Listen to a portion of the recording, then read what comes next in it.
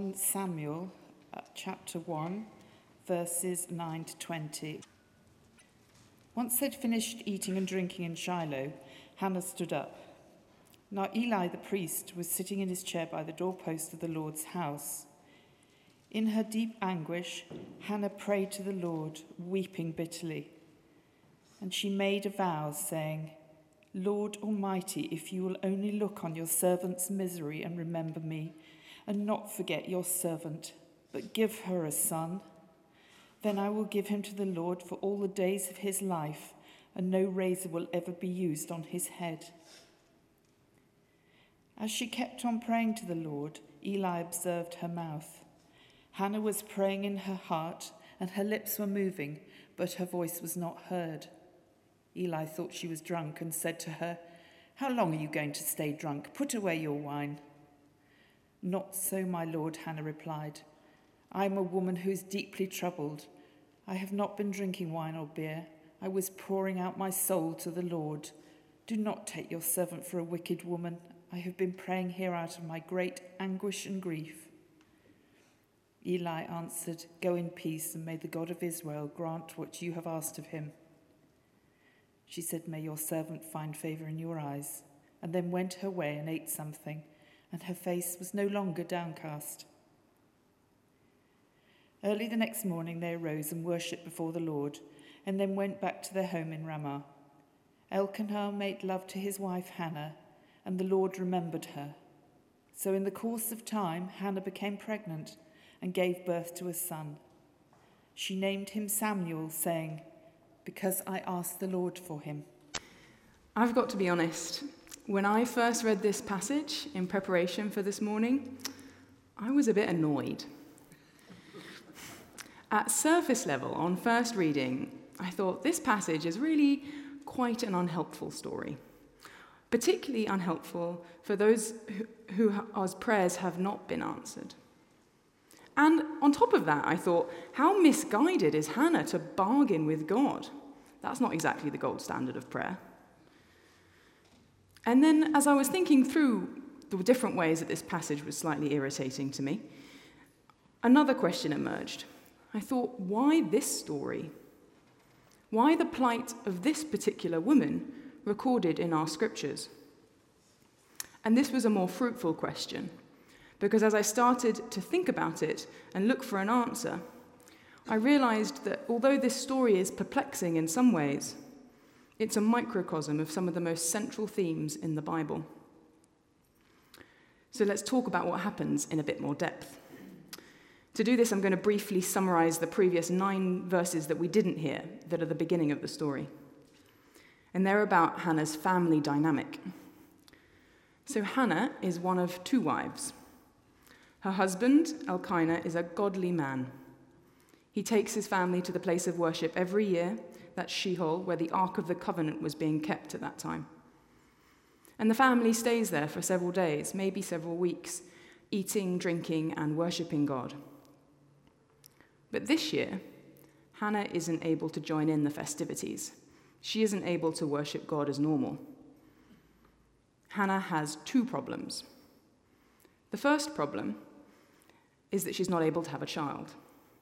And this is despite the fact that she's been married for many years and that her husband loves her and cherishes her. In fact, Elkanah clearly favoritizes Hannah and gives her special honor over and against his first wife. And so that brings us to Hannah's second problem, the first wife, Peninnah, because Peninnah is cruel to Hannah. Peninnah has many sons and daughters, and I have some sympathy for her. She probably longs for the type of love and attention that Hannah receives. Peninnah is constantly giving birth to children, raising them, and working so hard to be the perfect wife. But no matter how much she does that, and no matter how long Hannah goes without conceiving a child, Elkanah favoritizes Hannah. It's never enough, and this turns Peninnah cruel. The text describes the 2 wives as rivals, and every time Hannah goes to worship God, Peninnah thunders against her. I don't know if anyone's ever thundered against you. The English text only translates it as grievously irritated her, but you get the idea. And so it's for these two reasons that the text says, "Therefore Hannah wept and would not eat." Hannah is unable to put on a brave face anymore, and she's unable to give thanks to God for all the other good things she does have in her life. Her husband's response is to try and comfort and rationalize her. He says, "Hannah, why do you weep? Why do you not eat, and why is your heart sad? Am I not more to you than 10 sons? Am I not enough?" That's what I hear in his question. Why can't you just be happy and content? Perhaps her grief made him feel inadequate. And so that's what happens in the previous 9 verses, and that's where our story picks up today. Hannah doesn't answer her husband's questions with words. She just stands up and goes to the temple. And there she cries, and she pours out her heart before the Lord. She doesn't put on a brave face in order to please her husband, and she doesn't retaliate against Peninnah. She just turns to God, and she's honest about how she feels. The passage says she was deeply distressed and prayed to the Lord and wept bitterly. It's not a pretty sight. In fact, Eli the priest thought she was drunk. But Hannah was doing the right thing. Peninnah thought, if I can just get my husband to love me, maybe like he loves Hannah, maybe more than he loves Hannah, then I'll be happy. And so I imagine that she was furious that Hannah had the very thing she wanted, and yet Hannah was discontent. And so I wonder if there's someone in your life, who seems to have the very thing you want, and it doesn't make them happy. Or maybe you identify more with Elkanah. He wanted to be enough for Hannah. He loved her so much, and I imagine he felt inadequate because she just needed more in life. And perhaps that's how you feel this morning. Inadequate or annoyed because no matter what you do, it's never enough for someone that you love. If you identify with either of these two characters, I recommend that, like Hannah, you turn to God and you tell him what's going on. Because unlike Peninnah and Elkanah, Hannah knew that human love would never satisfy her. It sounds like it was a hard lesson to learn, but she's the character in this story who learned that lesson. So at this point in the story, Hannah's in rather a good light. In fact, I'm starting to like her in her story. And this is especially true if we compare her with other similar stories in the Old Testament, like Sarah, the wife of Abraham, or Rachel, the wife of Jacob. Let's take Rachel as a counterexample. Like Hannah, Rachel was deeply loved by her husband. And like Hannah, she was unable to have a child. Jacob's other wife, making it worse, it's Rachel's own sister, Leah, is the opposite. She's like Peninnah. She is completely unloved by her husband, but she bores Jacob 4 sons. So there's clearly a parallel between the two stories. In Genesis 30, we read that when Rachel sees the situation that she's in, she doesn't turn to God. She turns to Jacob and she says, "Give me a child or I will die." And Jacob, I think quite fairly, gets angry with Rachel and says, "Am I in the place of God? Who is it that has withheld the fruit of your womb?" But even when Jacob says, "It's not my problem, you've got to take it up with the Lord," Rachel doesn't actually do that.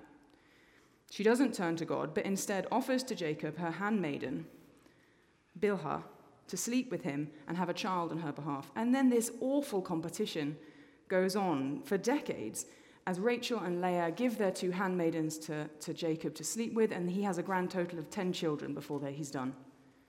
I mean, it's just awful. How much better would it have been for Rachel to be like Hannah and just turn to God at the beginning. By trying to fix the situation herself, she just made it worse. It is so much better to be honest with God, pour out your heart to him. He can handle it. But if you don't, you might just end up making things worse. But then we get to the tricky point in this story. Hannah makes a vow. And I don't feel so good about this bit. Didn't Jesus in Matthew 5 say we shouldn't make vows? I don't really want to hold Hannah up as the perfect example at this point. I don't think we should, as a general rule, try and bargain our way with God. So how do we understand this part? I think Hannah might be seen to stand in a long line of Old Testament voices who, in face of pain and affliction, put God on trial. The Old Testament is a story of a covenant between God and humanity. And it's clear that humanity breaks the covenant hundreds and hundreds of times. In fact, God sends prophets to make sure the people are reminded of that. But sometimes the voices in the Old Testament turn the tables and they question God instead. And I think this is what Hannah is doing. This is what I hear in her cry, in her vow.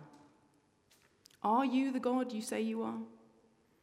Do you really look on the affliction of your children? Because I'm being afflicted. Are you really the one who remembers pain? Because I feel forgotten. Are you the God who hears the voice of the voiceless?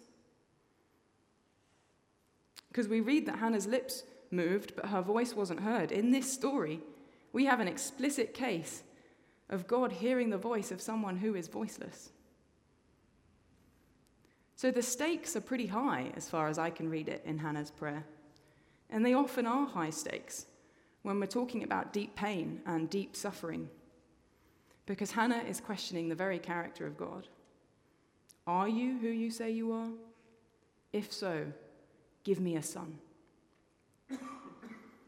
So that's my dramatic reading between the lines of Hannah's vow. But let me remind you what verse 11 really says. And she vowed a vow and said, Lord of hosts, if you will indeed look on the affliction of your servant and remember me and not forget your servant, but will give your servant a son, then I will give him to the Lord all the days of his life, and no razor shall touch his head. I think it's an odd vow. Hannah is not only asking to be a mother. That part comes right at the end. Before then, she's asking to be heard, to be looked on, to be remembered and not forgotten. She's asking God to be God. But the sign she's looking for, the only sign that will show her that God has heard her plea and understands her pain, is if God gives her a son. She longs for a son, and she deeply wants to be a mother, but what she needs above all else and cannot live without, she needs to have her pain acknowledged by God. She needs to be seen, and she needs to be remembered. And I think it's clear that this acknowledgement is, when push comes to shove, enough for her. Because in return, she says she'll give back the very son that she wants. She'll give him to the temple to be raised by the priests. She doesn't promise to live a good life. She doesn't promise never to complain again or never to do another bad thing. Instead, in her promise, we see that the gift that she longs for is not more important than the God who gives it. Let me say that bit again. The gift that she longs for is not more important than the God who gives it. And so she offers all that she hopes for back to God. She'll always be a mother, but she gives up the joy of raising her son, and she gives up the physical and financial protection that a son would have provided her at that time. And when her son is born, she names him Samuel, which in Hebrew, I am told, sounds a lot like the word heard by God. The deepest cry of the suffering heart is not to have what we want, but just to be heard.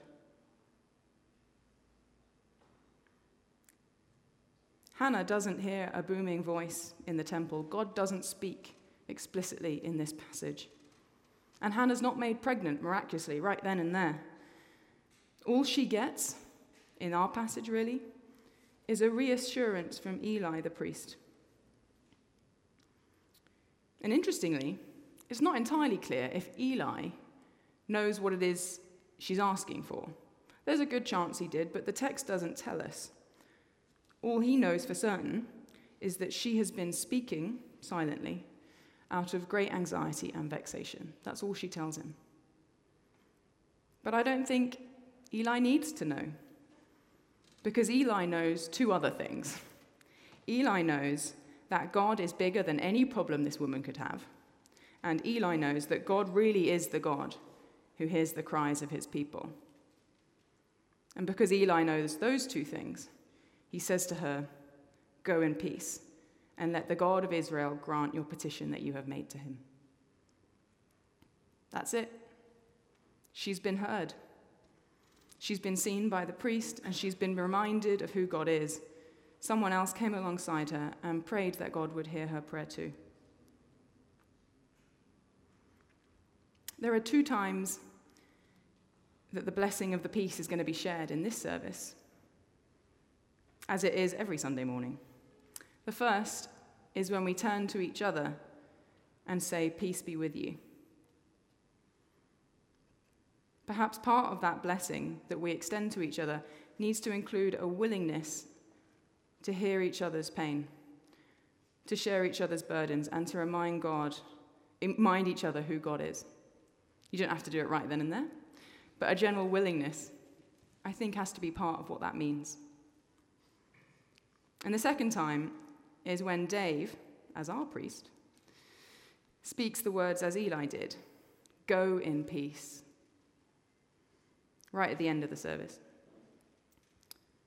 Before he says those words, is there some grief or anxiety that you need to pour out to the Lord so that in return he can pour in his peace? Perhaps in the prayer ministry time, you would like someone to come alongside you and for God to hear your petition.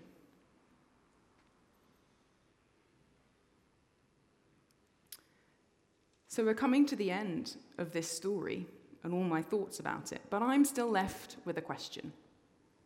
Why Hannah? That was my first question, you remember? Why this specific answer to prayer in our Holy Scriptures? I like to think God answers quite a lot of prayers. So why is this one so important? And I think it's because it fits into a larger narrative. Why did Hannah want this thing, the gift of a son, as a sign? I think it's because God was going to give another son.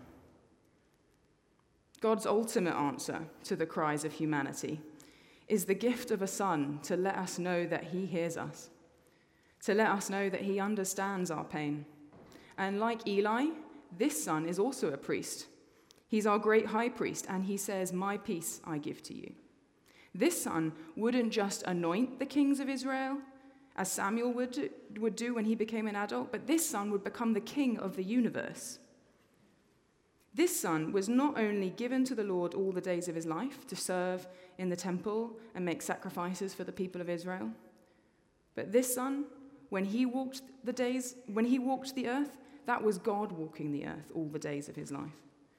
And when he gave himself up as the final sacrifice, and now he is dwelling in the heavenly temple, offering petitions for the whole of creation.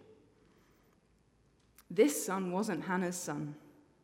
This son was Mary's son, the Son of God, Jesus Christ.